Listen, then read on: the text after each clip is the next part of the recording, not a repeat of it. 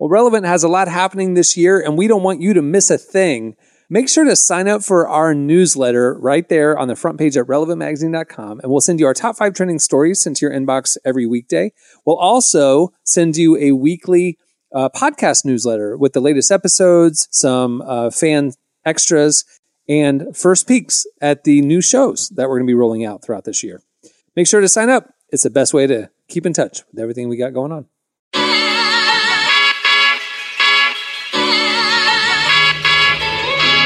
This is the Relevant Podcast.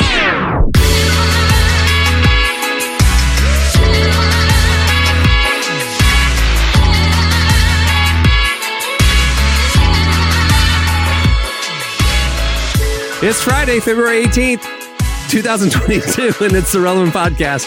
Here in Orlando, I'm your tongue-twisted host, Cameron Strang. And joining me from Loverland, Virginia, it's Jesse Carey.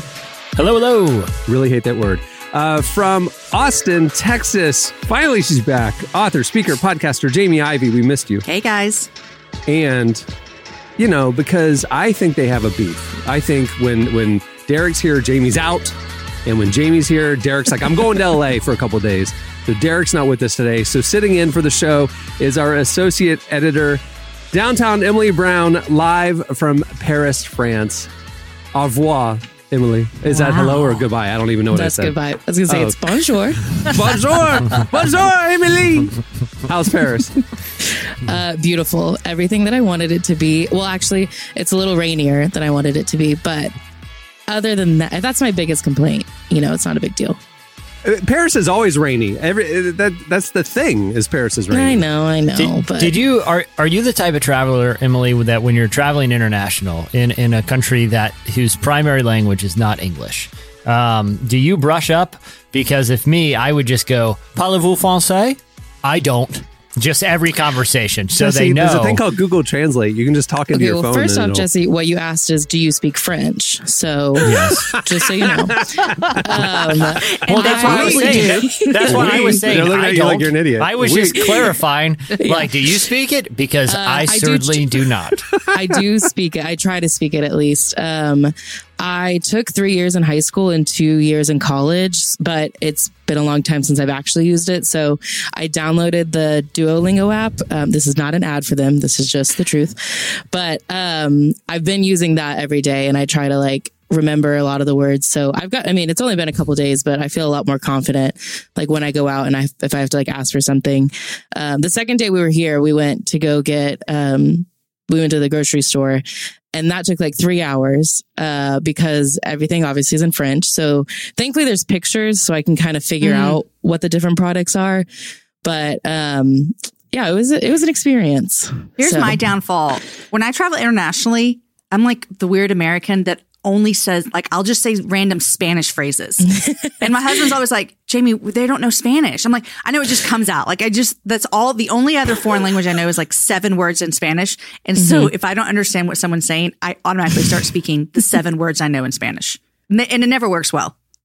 Yeah, I imagine it probably doesn't work that well. Emily, do you realize you prepared 5 years for this trip? You took 5 years of classes for this trip. Yeah, and clearly it didn't really stick, so. You have not used it in any other form. You really, right? I mean, studying all that French? Yeah, it hasn't really helped a ton, but because I know French, I can kind of figure out Spanish when people speak Spanish, because they're very similar. If I was with you, we could be a good team. We could figure it out, yeah. There's Google Translate. That's all I'm saying, is you don't need to do all this anymore. That's such an American thing to do, I can't. But I have a question about Google Translate. When I remember back in the day, especially when I was a kid, as listeners of this podcast know, I spent a tremendous amount of my childhood watching television in the afternoons. That's right. And in the evenings, and late into the night. I loved it. And one constant theme, especially if you're watching not a great channel, not one of the premiere channels, you kind of just got caught on an old movie playing on a weird channel or just some weird like reality adventure show just drew you in. On those channels, there would always be these extended commercials for Rosetta Stone. Yes. Like the translate. It was basically like it would teach you to speak a language old school. Like it wasn't like an app where you could just type something in and say, translate for me. I wonder what happened to them because of Google Translate. Are they basically, is it a Blockbuster Netflix scenario where Rosetta Stone's like, dude, we're Rosetta Stone. Everyone is coming to us to learn foreign languages. That's the promise. We've been on TV for like 35 years and making a promise. Give us 2 weeks. You'll be basically fluent just using our program. And all of a sudden, Google Translate comes into town, just runs them all out of business. Yep. I kind of feel bad for the Rosetta Stone. Think about people. Encyclopedia Britannica. I mean, that was a thing when we were kids. That's what you used for papers and stuff. Yeah, it's sad to see it go. So if anyone knows, I could easily Google this, but I don't even care to do that. That's how little the brand means to me anymore. I just wonder if they transitioned to like the technology side. Like they just needed to get an app and maybe they're doing good, but I don't know if they're even doing that. I got to say this, considering their name is based on hieroglyphics chiseled into stone, I don't feel like they were ever the most tech set. Like technology was not their strong suit. Like how did they send you like DVDs or something like that? I feel like I remember CDs, yeah. this. I don't know what they're doing. I just looked it up. Sorry. Jesse, you could get a lifetime membership for just $179. Lifetime membership. That sounds like a fire sale. The only time I've ever experienced Rosetta Stone tapes, which was, they say a phrase and then they say it in the language, right? They say the phrase. The only time I've ever experienced it is in the bathroom at Macaroni Grill. The chain restaurant, Macaroni Grill, the Italian restaurant. They would play the Italian Rosetta Stone CDs. And so while you're there washing your hands, you're learning little phrases in Italian. It's very helpful. Come out, feel very worldly. Any? No. But they had great rolls, great bread. Pasta fagioli. That's the one where they write on the table upside down. They write their name upside down for you. Yes, they would write on your tablecloth. All right. Well, we have a great show in store for you. So Derek's in L.A. Well, what's he doing in L.A.? Well, right now, as we're recording this, he's driving over to Prop's house. And they are recording a conversation. It's a revisit to a conversation they had this month, last year on this podcast with Tyler about Black History Month, the state of race relations at that time. Obviously, a lot of things have actually changed since then. So we wanted to kind of revisit it. And so Prop and Derek are going to be recording at Prop's house in LA. And you will hear that conversation coming up later on the show. Also, we have Epic Battle. It's the end of the Winter Olympics. I don't know if anybody has paid any attention, but yep, they're wrapping up. And we have an epic battle that started? I was looking forward to it. Listen, I have watched it. I want to clarify that. I have watched events. I have not watched one. Yeah. I am an Olympics fan deep, deep down.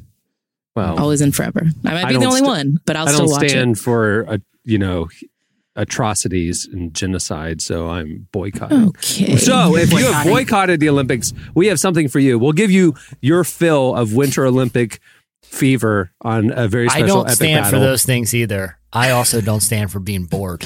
And so I have made a decision not to watch the Winter Olympics as well. Wow. Oh, man. So that's coming up later. But stay tuned right now. Up next, it's the all-new Relevant Buzz. I'm just dancing to the floor. What me worry? I ain't even tripping, I'm not slipping. I just don't want back no more. What me worry? Burn, baby. We can burn it all down 1,000,000 pounds, baby. Join the KLF and sail us up the Congo. There's no God to believe in. That's all I know. You're listening to Portugal The Man. The song is What? Me Worry? Well, today's podcast is brought to you by BetterHelp Online Therapy. A lot of us will drop anything to go help someone we care about. We'll go out of our way to treat other people well, but how often do we give ourselves the same treatment? So this month, BetterHelp Online Therapy wants to remind you that you matter just as much as everyone else does, and therapy is a great way to make sure you show up for yourself. Therapy's played a major role in my life by helping me navigate through tough seasons with a counselor I trust. And BetterHelp is online therapy that offers video, phone, and even live chat sessions with your therapist, so you don't have to see anyone on camera if you don't want to. It's much more affordable than in-person therapy, and you can be matched with a therapist in under 48 hours. Give it a try and see why over 2 million people have used BetterHelp Online Therapy. And right now, Relevant Podcast listeners will get 10% off your first month at BetterHelp.com/relevant. That's BetterHelp, BetterHelp.com/relevant. All right, it's time for Relevant Buzz. Ooh, so techie. All right, Relevant Buzz. Please welcome to the show Relevant Senior Editor Tyler Huckabee telling us what's happening at the intersection of faith and culture this week. Hey, man. Hey, everybody. What are your thoughts about genocide? I'm just kidding. Sorry. We were just Generally talking about the Winter opposed. Olympics. Generally opposed. That's good. Oh, Don't tune in to NBC or Peacock. I logged on and I heard people talking about their various opinions on genocide, and I was really think hopeful that I'd missed I would that like part to of the say conversation. all of us agree it's bad. Yes, we all agree. Thank you, Emily. Yeah. Emily is Yeah, on opposed. I will not stand for it, but I will gladly watch and support the countries that are doing it. But I don't. But Oh to be my fair, gosh. to be, I really don't want to. yeah, to No, I be really don't fair, log off. to be fair, I don't think watching the Olympics is implicit support for the Chinese government. If anything, I feel like this Olympics has probably exposed a lot of people who were unaware of the depths Thank you, Jesse. of sort of control in that country.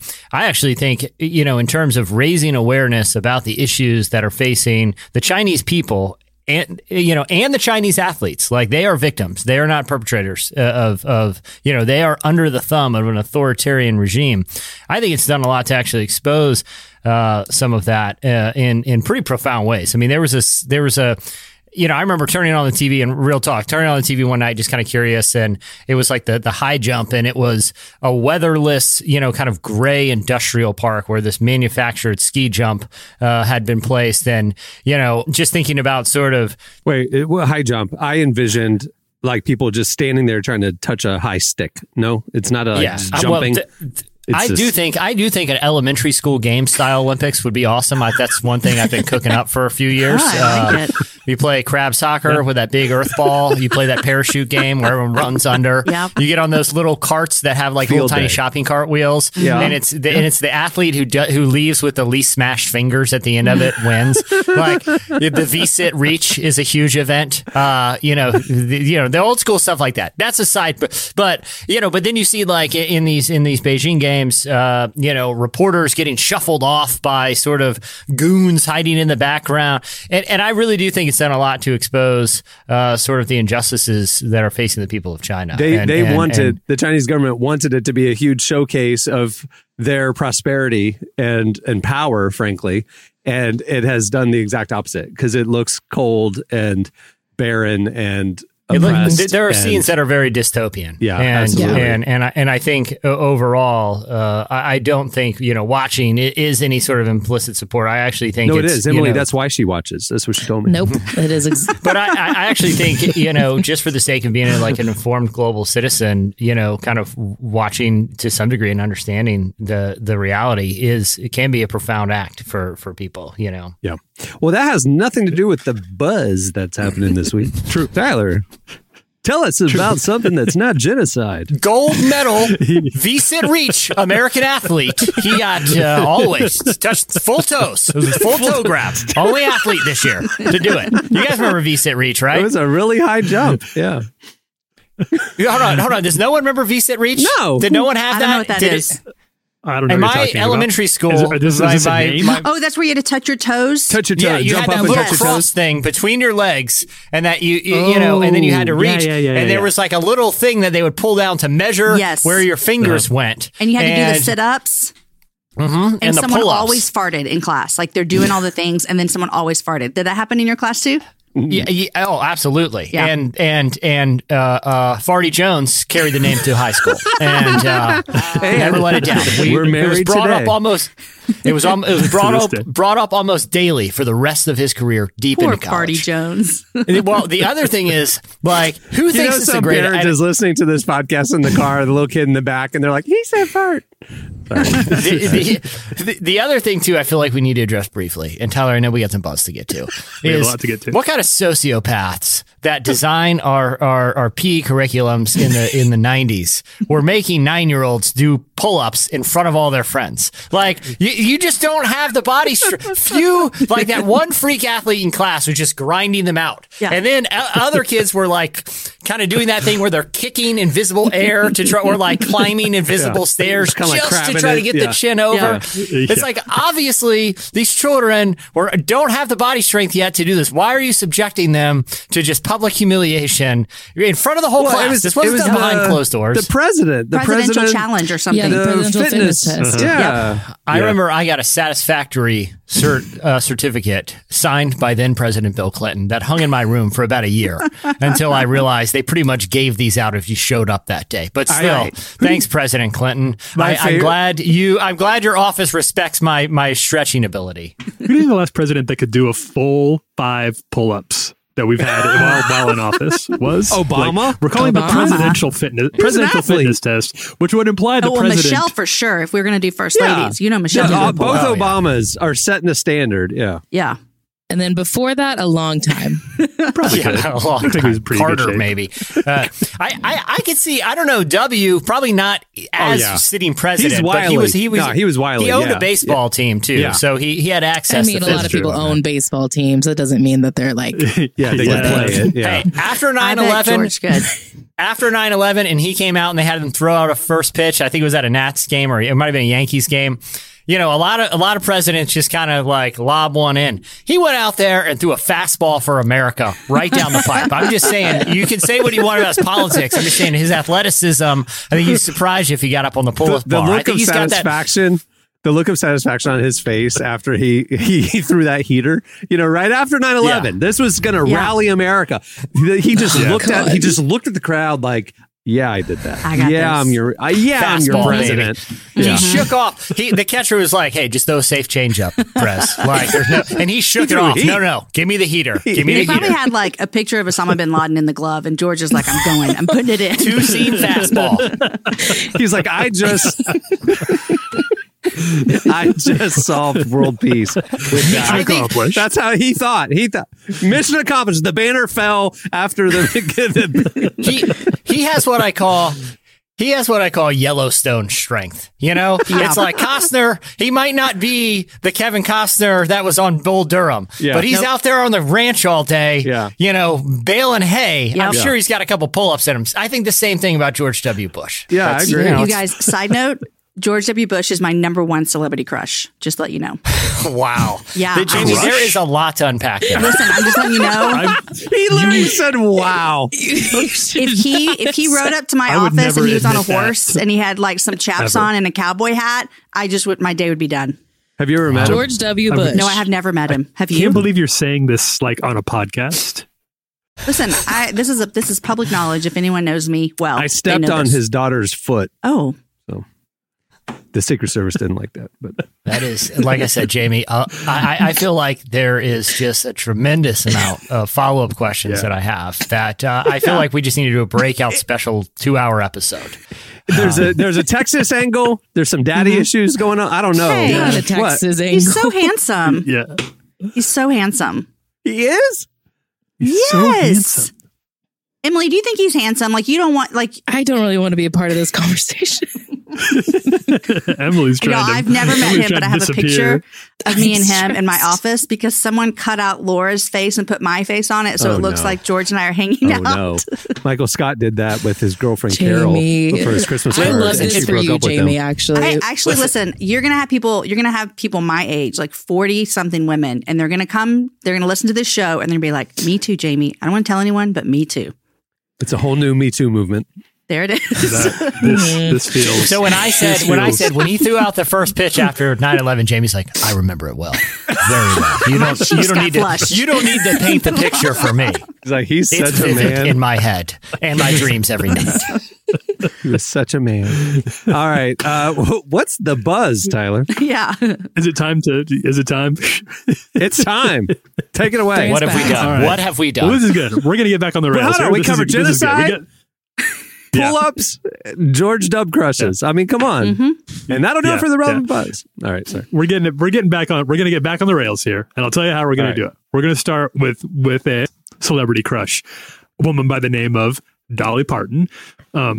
Dolly, this story kind of hit at the wrong time, because we at Relevant for her birthday put together like a list of some of her most charitable causes, which that article could go well into 100,000 words. Endless scroll on that one, and then right after her birthday, she tops it with a whole new story.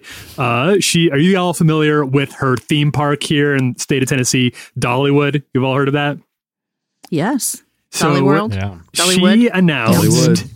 on this was last week on Tuesday. She announced that from now on, Dollywood Parks and Resorts will cover tuition for all employees who want to pursue their education. Not just tuition. This is fees, books. This is everything for all employees, whether full-time, part-time, or seasonal, all of whom can enroll in this program on day one of their employment.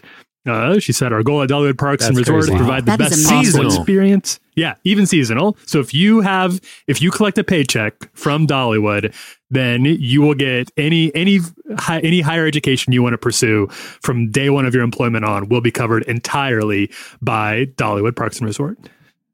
So I'm assuming, though, you've got to stay employed for those 4 years and go somewhere local. You probably do. Well, I don't know, because it's seasonal. So like you're not But like you employed the whole time. couldn't show up and like work there for a month and then go get 4 years of tuition. You know what I mean? There's got to be some sort of like long-term, because I do know certain organizations like Chick-fil-A and others will also invest in your tuition as an investment in your career, like to grow within the organization sort of a thing. So I'm curious about the fine print, but it's still an amazing gesture. I mean, so what you're saying, Tyler, is I could send my senior to work for the summer, and then Mrs. Parton is going to pay not only for his first not only year could education. you, they're hiring right now. So you should. They need help. Listen, I'm about to. They need to. I think the Ivy I'm about family. to fill out an application for all my kids. I went and checked. They got seasonal employment. Like there's quite a bit. I think this is a cool story, and I think it's awesome when companies will do this for their employers. I always think back to I'm not stating any personal opinion, but there's this long going debate about the role. What's the government's role in social issues like providing healthcare for its people, or education, or employment opportunities, social safety nets, and then there's a lot of kind of voices in the church have always been like, well, that's the church's job. The government shouldn't be doing that, and it's like, well, it's either the state's job, it's either the church's job, or we can put this all on Dollywood in Branson, Missouri. They'll figure it out. Like, they will be the third rail of social benefits for the people. It is. I mean, I think it's awesome that they're doing it, and I think more employers should that have the ability to should do programs like this. But I think it also kind of brings up some interesting issues when it. Just talking about the affordability of higher education in the country, and the kind of looming student debt crisis that's hanging over a generation because they weren't afforded opportunities like this. Yeah, just to be clear, it's not in Branson, Missouri. It's in Pigeon Forge, Tennessee, which is in the outer skirts of the Knoxville, Tennessee metroplex. Apologies. In the foothills of the Great Smokies. Mountains. So yeah, out there in the Smokies. So to be beautiful fair, area. Beautiful area. It's a very pretty area. I have never been to Dollywood, but I don't believe there's like a ton of really like highly reputable higher education facilities around there right then. So this is probably better for seasonal employees who can go somewhere else in the meantime when they're not actually on the clock there. But it's a really cool gesture. And when people who like Dolly does have a lot of extra resources, it's cool that they find ways to do it. And education is definitely her thing. So many of her charitable causes have to do with school. So it's cool to see that happening too. Just to revisit my mistake real quick. Would you call Dollywood or would you call Branson sort of, when it comes to honky tonk entertainment, would you call it sort of JV Nashville? when it comes to honky tonk entertainment. Branson? No, Branson's trying to be more like Christian Vegas. Yeah. They're not trying to do like shows and Christian Vegas. Yeah. Christian Vegas. Yeah, I think it's like a Christian bookstore, a palooza there. It's its own thing. Yeah, just It's wild. It's you have to be 70 or above to even cross into the city limits, and you have to enjoy the stylings of CCM stars from the 1970s and early 80s. So that's you kind of by law last call for dessert. Okay, so dessert 5:45. 5:45. Yeah, Last call. They don't serve coffee after 8 a.m. because they'll keep them up to. You'll stay up all night. Yeah. Up all night. Yeah, if you have it they at don't 11. want to start a riot out there. Trust us, there's a lot of pent up weirdness in Branson. So old folks don't just- know. I watch Ozark. I know what's going on. I know what the real area is, what's going down in those fields. All right. What else is going on in the buzz? What else you got on the buzz? Oh, this is a great story. So who here has dipped into the Wordle situation? Are we all kind of playing Wordle like a little bit? Nope, Absolutely. never. Cameron, everybody in Relevant Jamie- is. We all talk about it in the mornings. I play multiple That's not versions true. of Wordle. Only 3 of us are. The other guys just look at us like we're idiots. Yeah. Jamie's out. Jamie's not interested. I feel like I can't add anything else that takes my attention away. But then someone's There you like, go. it's just one Jamie's word like a day. 3 And so minutes. I don't even Yeah. know what it is. Yeah, but I've found like multiple versions of Wordle, like different Yeah, there's like, options. Oh, themes. so you're, and it's not just one word a day. See? I'm unfortunately, and I have about 3 to 4 words every day that I got to check in on. I hope this is evident to listeners and my fellow castmates, but I preserve all mental energy for podcasting pursuits. And that leaves me not 1 ounce of mental power will I use for word games. Tyler. Well, that's All on right. you, Jesse. Maybe you should. And here's why. Because Wordle actually ended up saving a woman's life in the Chicago area last week. This is a crazy story. Let me tell you what happened. So a woman in California grew concerned when her 80-year-old mother, Denise, failed to send her usual Wordle update score. You know that you see it probably on social media, people posting their Wordle scores in the colored boxes. So she got concerned because her mother had been doing this every day. So she texted her sister, who also hadn't heard from their mother. The 2 women, their names are Jennifer and Meredith, they tried to call their mother's home in Chicago, discovered the phone line had been disconnected. They were worried about her, so they called the police, asked them to do a wellness check on their mother. And it's a good thing they did too, because when the police arrived, they found that their mother was being held hostage. She had been locked in her basement by a stranger who had broke into her house during the night. She had been trapped in the basement there for 20 hours by the time the police finally showed up and were able to free her. They were able to arrest the man who had intruded and put him in jail, obviously. And without Wordle, this woman would still be in the basement. She would still be trying to figure it. She'd be running out of things to do. She didn't even have her iPhone, so she couldn't play Wordle. There was nothing she could have spent her time on doing there. And so she credited this with literally, in this case, saving her life from a very dangerous person who had broken in that night. So that, Jesse, is why I think it might be time for you to, if not Wordle, then something that we would know. If we don't get this from you at some point during the day, maybe we should check on Jesse. Is Wordle though just like a social media flex for smart people, where like people that are like getting into marathoning, they're posting their times every morning. It's like, hey, great, you ran a 8:30 pace on your 5K. I'm glad, friend from high school I haven't spoken to since graduation. I'm up to date on your 5K times. But I feel like with Wordle, it's like, why are you posting your school? Like, what is like? Is there gamesmanship in posting the score? Why do I see them all day? I think every day. people are proud of getting it in few guesses and they're wanting to tell their friends, but it's a guessing game. I mean, yes, after a few enough clues, there's a little bit of, figuring out a puzzle sort of a thing. But those first few guesses are guesses. It's just literally throwing noodles on a wall, seeing if any stick. And so like, to me, it's like bragging about a couple extra noodles sticking, like my noodles stuck better than your noodles. You had nothing to do with it. You know what I mean? Like, it's just like, it was just random. I just find it funny that people who actually like think it shows that they're intelligent, because it really doesn't. I'm sorry. It's just a fun little mind puzzle, you know? I'm picturing that it's like Wheel of Fortune. You have to figure out what the word is, right? It's like, what's that game? Isn't there a game like Mastermind or something like that? Yeah, like an it is older kind of like game? Mastermind I might be- with letters instead of like colors. Yeah. Colors. Yeah. Isn't that what Colored pegs. Yeah. So it's basically that. It's fun. I mean, I do it while I'm making coffee. Oh, we play Mastermind all the time. I know you're talking about with the colored thing. Yeah. Yeah. We love You that would game. enjoy it, Jamie. It's fun. It's Okay. not difficult. It's not gonna and the suck my fact that time it's all day very long? limited. No. No, it It's a takes like a couple 3 minute. minutes. Yeah, it's a 2-3 minute All right, thing. I'll do it today, It's a nice guys. little brain break. And then I'll post you know. my score so everyone can Thank see you. it. There's also do. a Taylor Swift version that I love to play. Okay. Oh, wow. Also, Jamie, if you get, if it's basically like going to let us know if you ever have fallen and can't get up. It's going to be great if, she hasn't posted her score. Somebody go knock on her door. You know what, Somebody- Cameron, that you said that on Monday, I came to work and I have a really bad back and my back went out and I fell and I was the only one in the office. I was no. crying. You got I was really, really hurt. Do you have your phone? Right? I had my Apple Watch on. I could be one of those commercials. Oh wow. The Apple Help, Watch, I've I didn't fallen fall and I that can't hard get that it notified anyone, but I was able to call someone to come help me get up. I felt like that commercial we used to see, like I fall and I can't get up. That was literally me. But thanks to the Apple Watch. They would Free usually plug there. bookend. Those commercials would usually bookend about a half-hour Rosetta Stone infomercial. And, not gonna lie, I invested heavily in both products.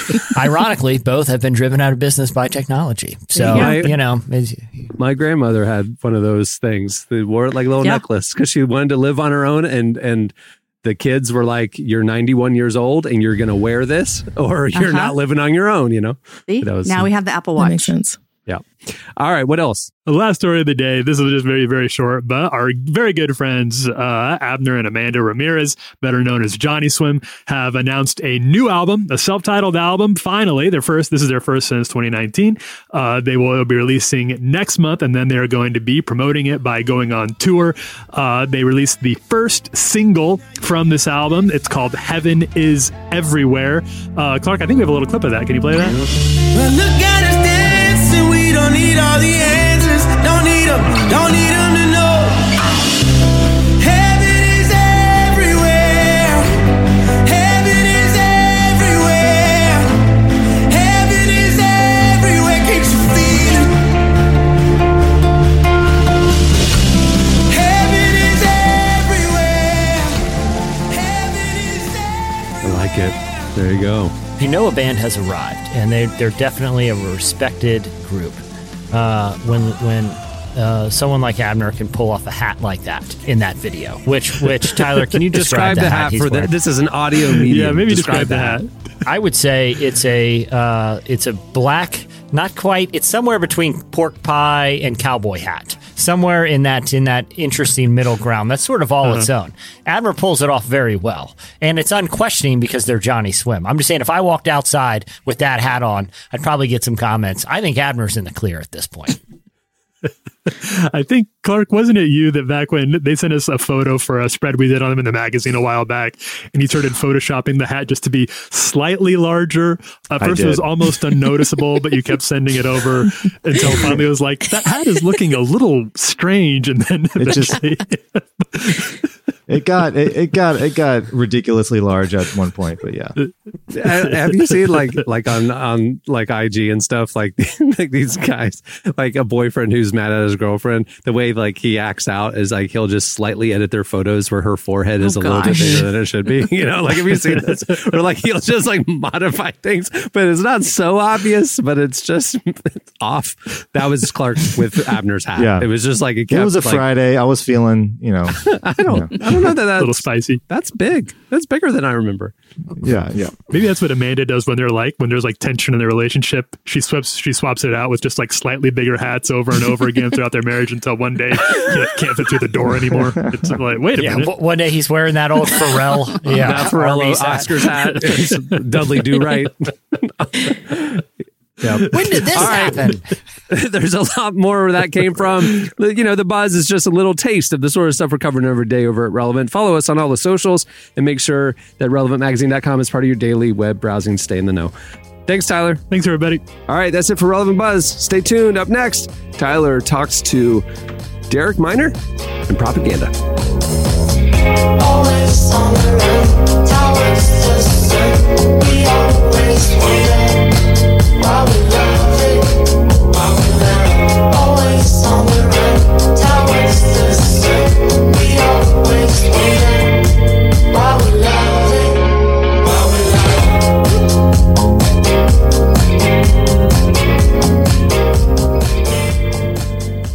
You're listening to Mid and Johnny. The song is The Sun. Well, last year, Derek Miner and Propaganda sat down with us for an honest roundtable conversation with Tyler about Black History Month and everything else going on with racial injustice and race relations at that time. Well, we thought we'd check in with them again to see how they're feeling a year later, if any thoughts have changed or stayed the same. Here's our 2022 conversation with Derek Miner and Propaganda.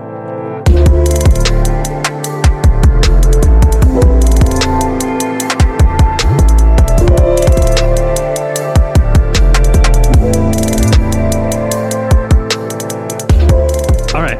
Hey, guys. I was wondering for you guys, do you remember what Black History Month was like for you when you were kids growing up?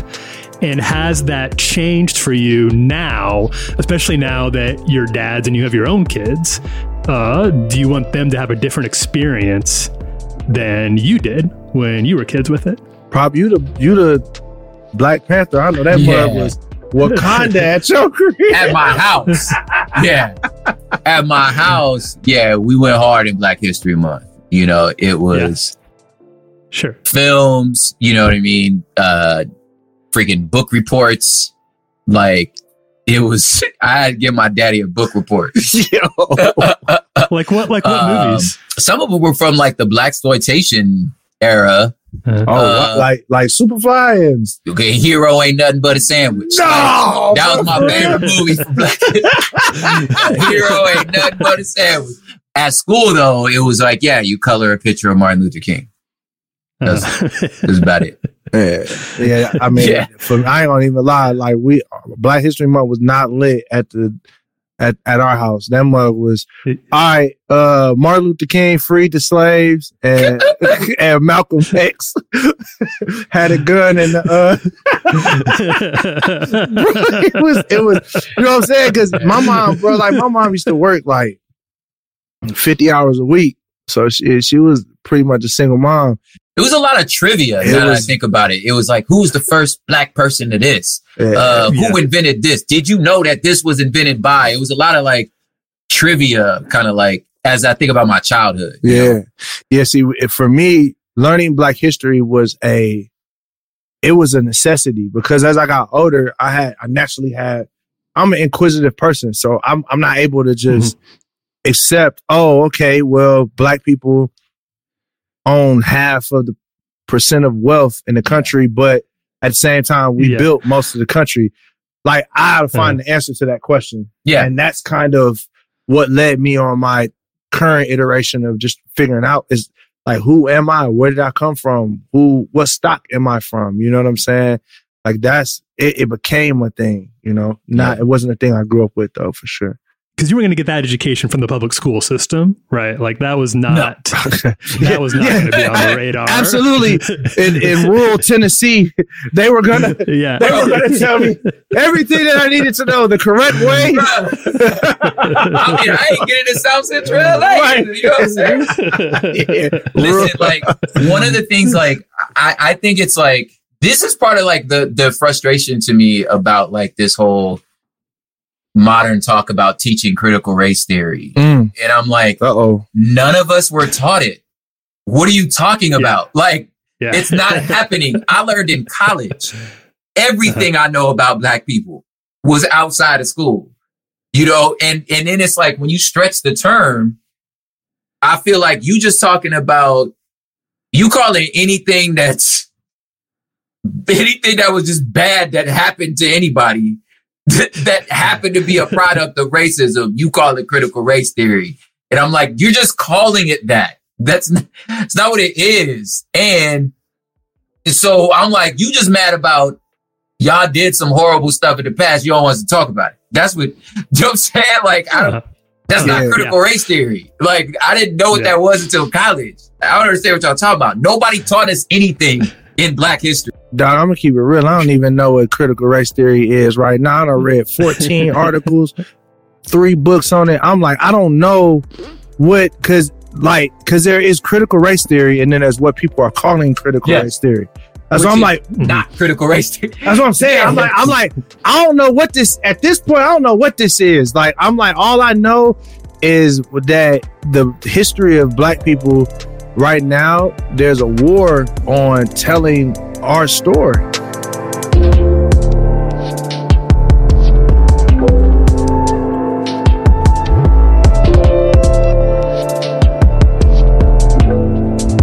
At the end of the day, I'm like, I don't know what benefit we get from telling people the trauma of our story. And most of the time, we're not even trying to tell it to anyone but ourselves. Like, hey, Black guys, did you know Black people invented this? Hey, Black guys, did you know this? Hey, did you know the reason why the prison is full of Black people is because of the industrial prison complex? Like, it's like Black people are sharing notes now. Like, so my time with Prop is like, he's like, well, hey, I learned this from my family in South Central. And I'm like, well, hey, I grew up here and my grandparents are from Mississippi and we learned this. And it's like, what's happening is we're just sharing notes and trying to figure out, because we couldn't read, we couldn't write. All of our culture was destroyed. And every time we did write stuff down, it got burnt up and destroyed. So like, we're now again trying to put together our history in this country. And now it's become some sort of and thing. Right? Yeah. And the bizarre part to me too is like, we're all here. Life and history is happening all at the same time. So I'm like, this is your history too. Yeah. Like that, you know what I'm saying? Yeah. I'm like, that's the part that I'm like, either you don't know what history means or you're being disingenuous. Right. Because it's your history too. Like you were there. So I'm curious about, like, having said all of that we were just talking about, what do you feel like is let's say the power or the difference now that sharing notes, like you were talking about, now that that's possible, what sort of power is in that, or what sort of future can that build that maybe wasn't accessible in the past before that? That's a good question. I know for me, where this journey has led me is I've been probably in a state of mourning for years. Like, just being honest, like it's been cause it's almost like people could probably relate with this. Imagine doing like you heard those stories of people doing like ancestry.com. And then you find out like your dad is not your dad. Yeah. You find out you got like 6 brothers or something like that. Like it feels that way. Like it's disorienting in that way, that the things that were so core to what you thought, because America indoctrinates you with this idea of everybody has freedom. Everybody's always had freedom. And even the way that slavery is taught about, it's almost as if America is not even talking about itself. It's like, and there was a war and we freed the slaves. Hey, you know what I mean? It's like not that we made the slave. Not that we made the slave. Yeah. It's like, we freed, there was a war and there was bad guys in the South and we freed the slaves. Yeah. And it's like, no, everybody was a part of this. Yes. Everybody was a part of this. Like it wasn't no liberal and conservative. Everybody was in the Confederate. Yeah. They were all together. And that's what I mean by like, this is your history too. Like, you keep trying to not, no, it's your history. I think there's 2 things happening. For me, it's like the idea of knowing that like, you know, stories, you know, form identity, you know what I'm saying? And having us be able to reshape and rethink our own identities have been something that's super powerful. It's very hard to be sort of lied to, you know what I'm saying, when you're able to cross coordinate, you know what I'm saying, and triangulate and be like, no, because there's this, and no, I learned from there, you know what I'm saying? So I think that like it's much more difficult to like dupe, you know, a community into believing something false about themselves when we're able to compare notes.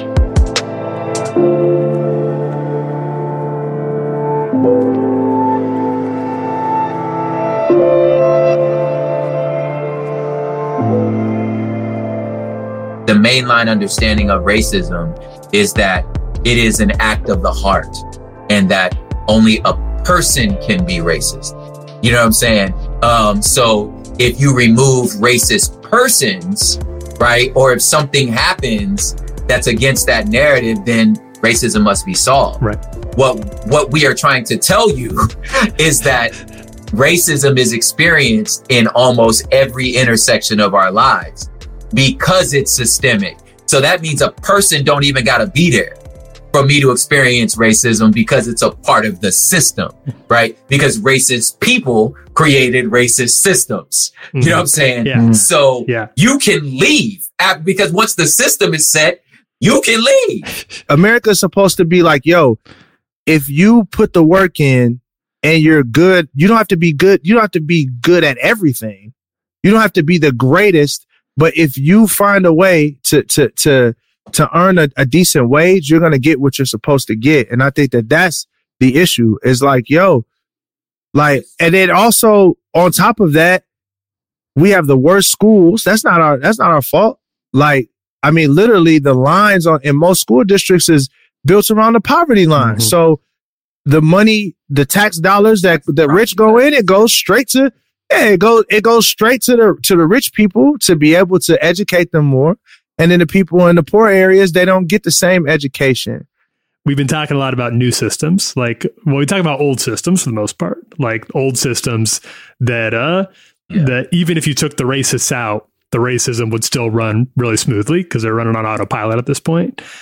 Yeah. What would new systems, what does building new systems look like? Is that even possible? Like when you start thinking about recreating a future with systems of justice and equality, that sounds like a really, really big job.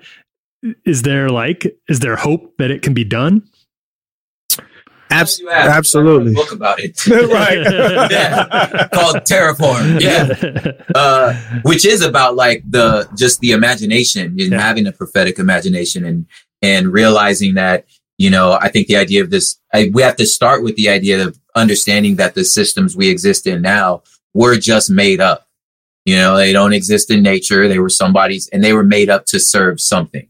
You know what I mean? So when you start interrogating like, who made this up and why and for what purpose, you know what I'm saying? Then we could start saying, okay, well, let's examine those things. If the purpose was just capital, right, then there's nothing wrong with the system.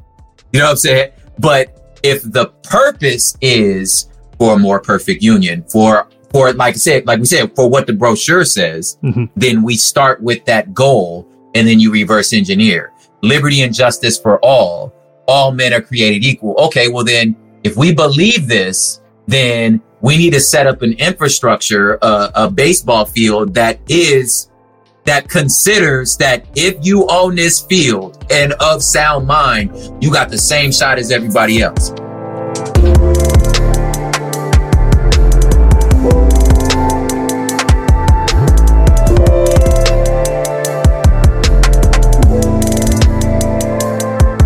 That was our friends Derek Minor and Propaganda. Stay tuned. Up next, oh boy, it's Epic Battle.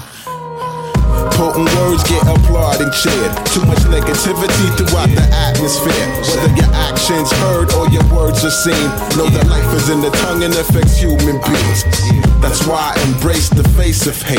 Cause when your crops get growing, you've created your fate. And that's no need for moves to make. Just know what I've been given and live life like God is great.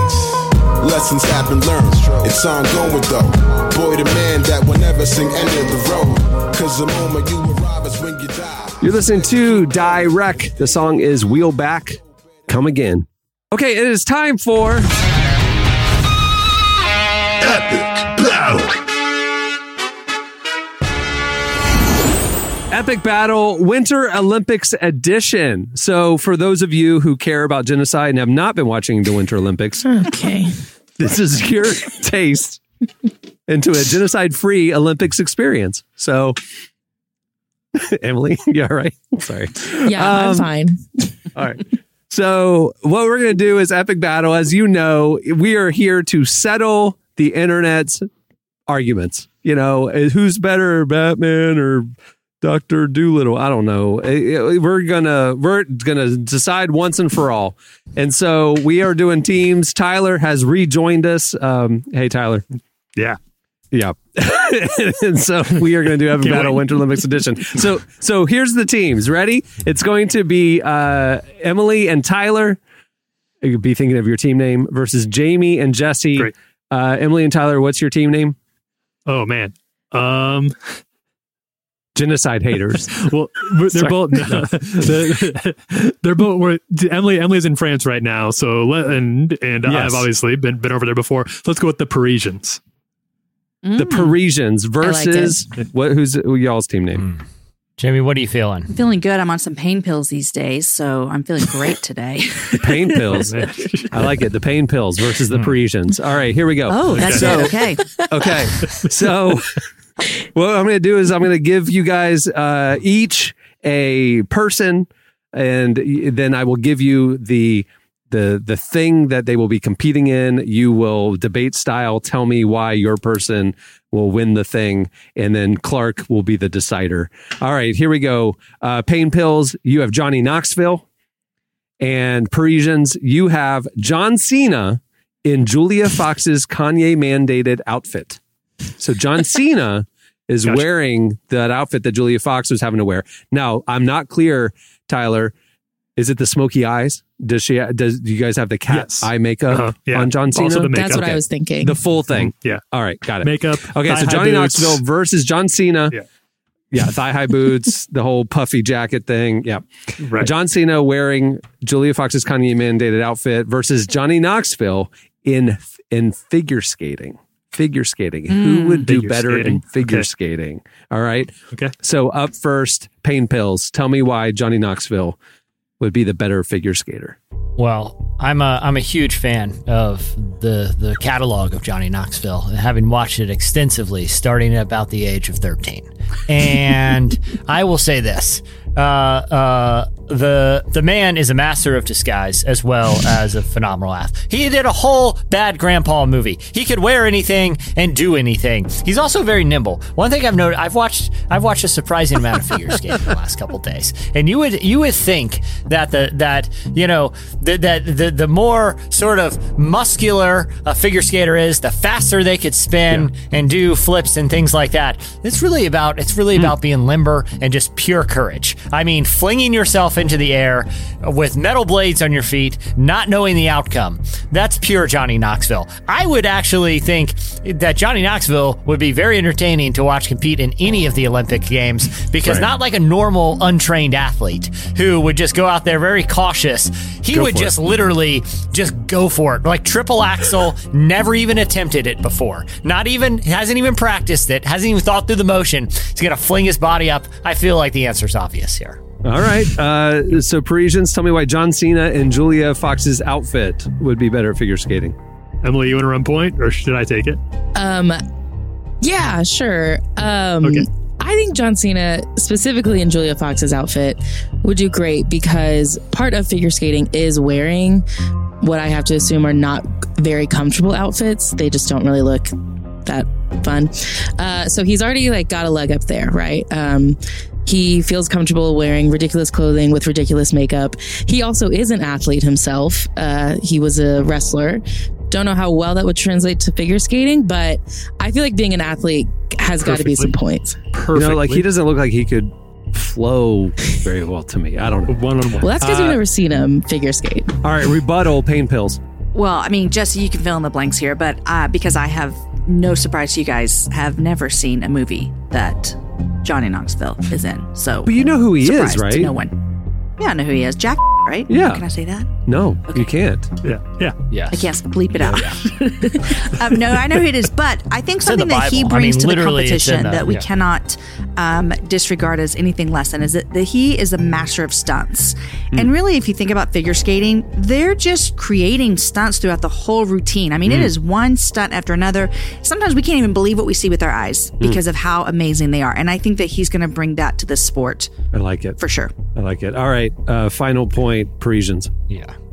Well, I like Johnny Knoxville. I'm a fan of Johnny Knoxville, but I think what's gonna kill him in this is that he does not have to land his stunts. That's the whole that's his whole thing, is that they're supposed to go awry. The more awry it goes, the better it is for everybody watching. Johnny Knoxville. John Cena, during his time as a professional wrestler, had to land everything with precision. It had to be on, or somebody was going to get hurt or possibly even die. John Cena is he's a surgeon surgeon in this, where Johnny Knoxville is just doing a smash and grab situation. So I think scientifically, just in terms of their experience as athletes, which they both are, John Cena is just going to be a stronger pick because he has to land it.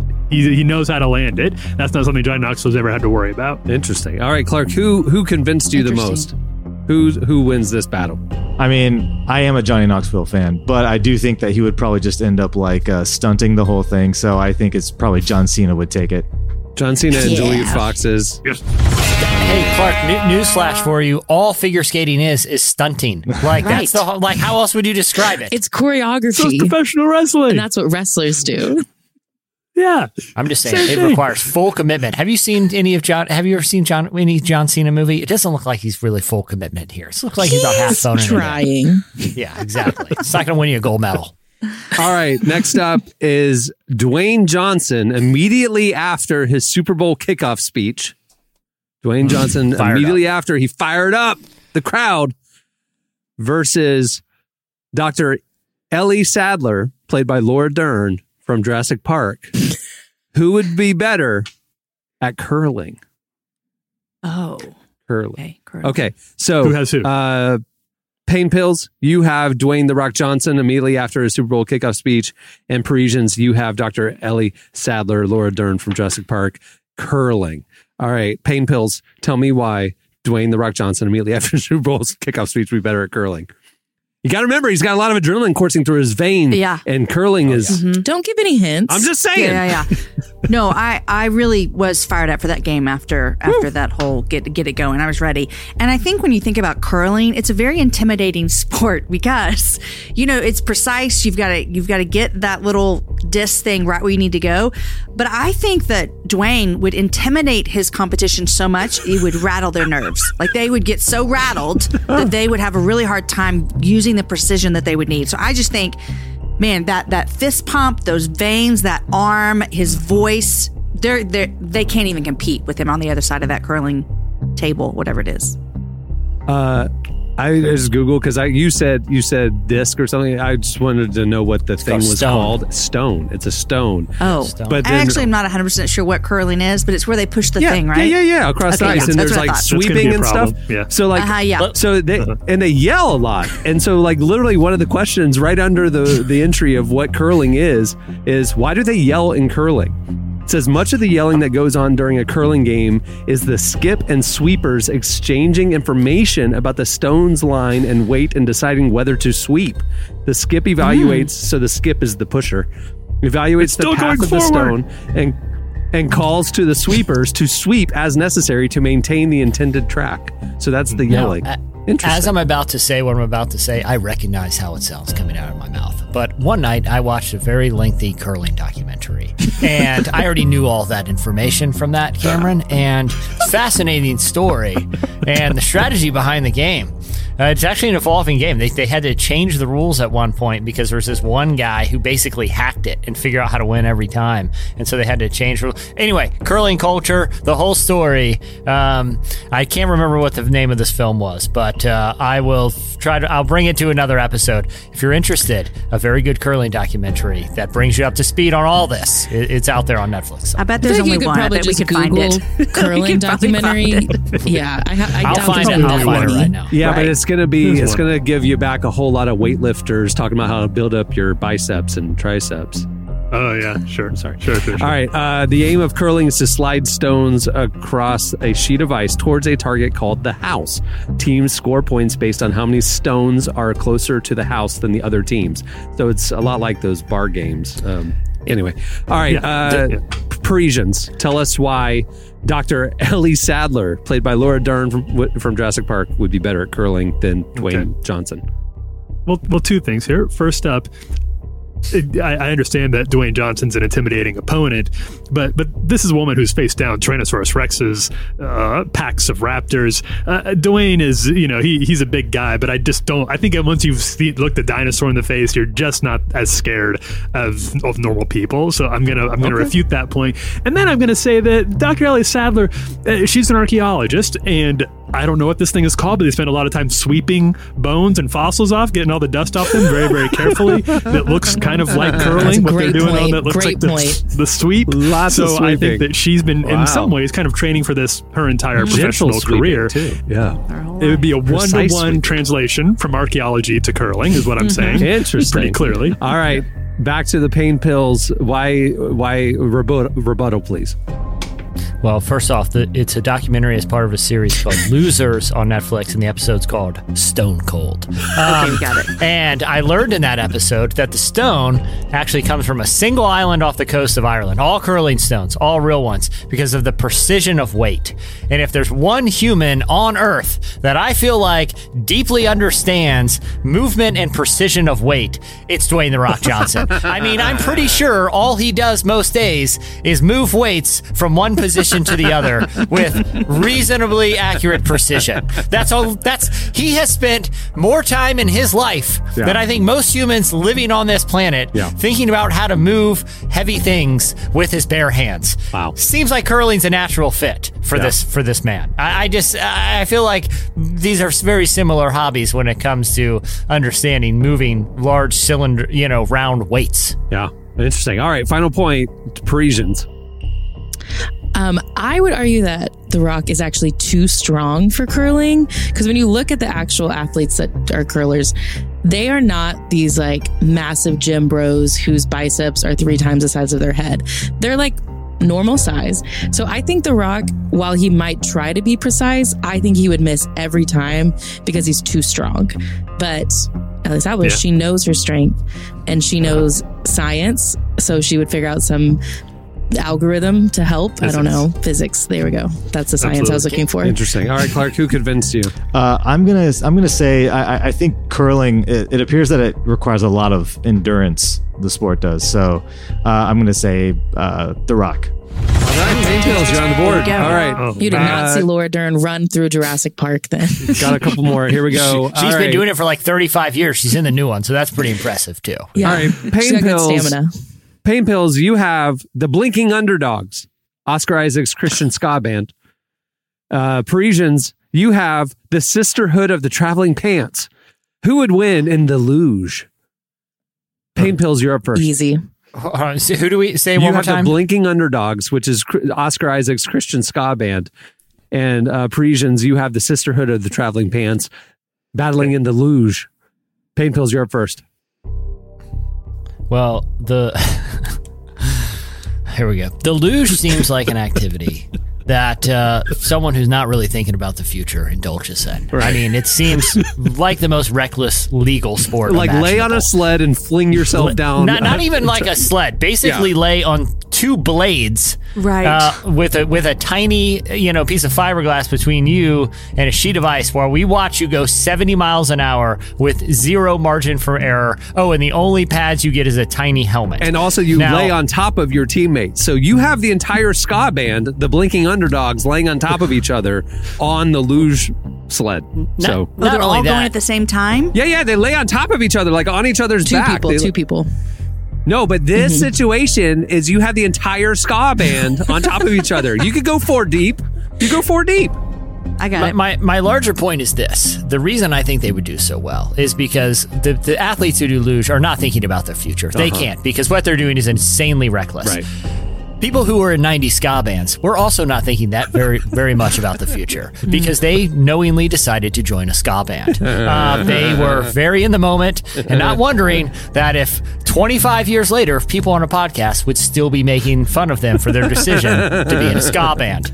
I feel like the luge mindset is right in that. They're not thinking about the future. Yeah. They're in the moment. That's good. If there's anyone more prepared, it's a former member of a ska band. I rest my case. All right, Parisians, tell us why the Sisterhood of the Traveling Pants would be better at the luge.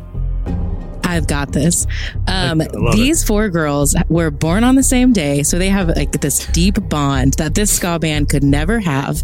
So these girls know each other better than they know anyone else in the world. And I feel like luge is all about trust, because as we've talked about, it is a really weird sport. You're going very fast. You're just laying on top of one another. I need to trust the person who's either on top of me or beneath me. I don't know. I don't really know how you direct anything in luge, but the person I'm going to trust is someone who is a literal day one friend who I've known my entire life. So that's why the Sister of the Traveling Pants will be better in luge and also win gold. Having never seen the sisterhood, is the thing that they're sharing pants, like one pair of pants? Is that the thing? It's deeper than that. And the crazy thing, it's a very large pair that they wear at one time and they hop around. I mean, that would help in the luge. They're all like bundled into that one pair of pants. All right, back to pain pills. Rebuttal, please. I'm ready. A couple of things I would like to say is if we're going to talk about the Sisterhood of the Traveling Pants, only one of them will be able to wear the pants at one time. So I think that's going to be a distraction while they're on top of each other. The pants issue is going to be a big deal. The three pantsless women with one panted woman. They wear other pants. Okay. It's not appropriate. So then the blinking underdogs, we talk about that you have to trust your teammates and you've got to be in sync. Right. And I'm no musician, but I'm married to a musician. And what I know about musicians is they always know where the next person's going. They're so in sync that they know if they go off on this little riff, then they go there. And they just can stick together no matter what. And I think that's going to help them on the luge. I like it. Okay, rebuttal. Nailed it. Final point. All right. I need to confer with my teammate for a moment. Emily, is it true? Yes. I have never seen this movie. But is it true that the pair of pants kind of fits all of them mysteriously? There's like something quasi-magical about it? Yes, Is that they correct? all have different body types, but this one pair of pants fits them. If you know anything about women's jeans, that never happens. It's impossible. Yeah. This is true friendship magic. Are they the sweatpants that look like jeans? You know what I'm saying? No, they're real jeans. They're flared jeans. Before we had those. Flared jeans. Okay. I got this. So we know that these women have some sort of almost sort of mystical power to fit into the same space together, despite the implausibility of the physics. That is what luge looks like to me from the outside. That's what seems to be happening while they're going down there. And I think that the fact that they'd all be able to fit into this same space just physically is something that the blinking underdogs would not be able to do. So they would actually be able to compete and complete together as one. And I just don't think the blinking underdogs have the ability to all fit onto the same little the little sled thing. So yeah, I'd say blinking underdogs lose by default, and the Sisterhood of the Traveling Pants goes over the finish line. All right, Clark, who convinced you in this final epic battle? I was so inspired by Emily's take. I think it's the Sisterhood. It was beautiful. I defer to the judges. All right. So the winners are the Parisians. They beat the Pain Pills by 2-1 in the Winter Olympics edition of Epic Battle. Epic Battle. Well, before we wrap things up, I want to thank Derek Miner and Propaganda for joining us and having that honest discussion. It's an important conversation. It was really good. I'm glad we did that. Well, you can read their full conversation over on our site. We transcribed it. It's good. Share it. Read it. Also, while you're at the site, make sure to check out the winter issue of Relevant. You can check out thoughtful think pieces. That's redundant. The churches that are tackling medical debt, deconstruction. And obviously we have huge A-list celebrities like Lin-Manuel Miranda, Denzel Washington, Andrew Garfield, and so many more. Go check it out. It's right there in the magazine tab. Just click magazine right there at relevantmagazine.com. Also, make sure to sign up for our daily newsletter right there on the front page and sidebar and all the articles. It's our top 5 trending stories sent to your inbox every morning. It's a great way to keep in touch with the best of the best. And if you want to keep in touch with everything we're putting out, make sure to follow Relevant on all the socials. We're on Twitter, Facebook, Instagram, a little bit on TikTok even. There you go. Go follow Relevant. And if you like the show, if you like what we're doing here, make sure to rate it and review it wherever you listen.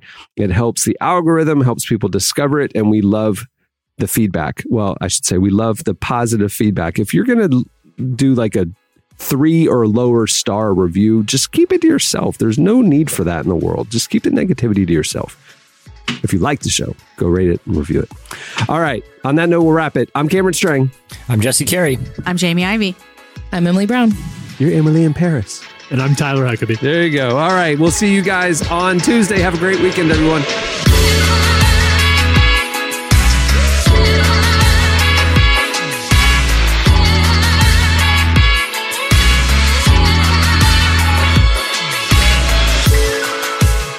listening to the Relevant Podcast.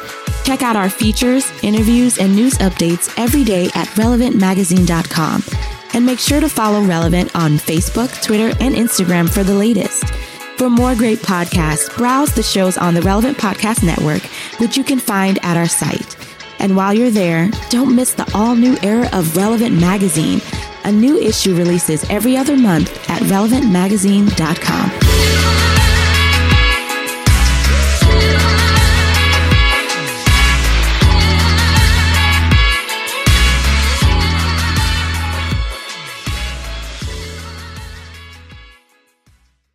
Farty Jones carried the name to high school. Relevant Podcast Network.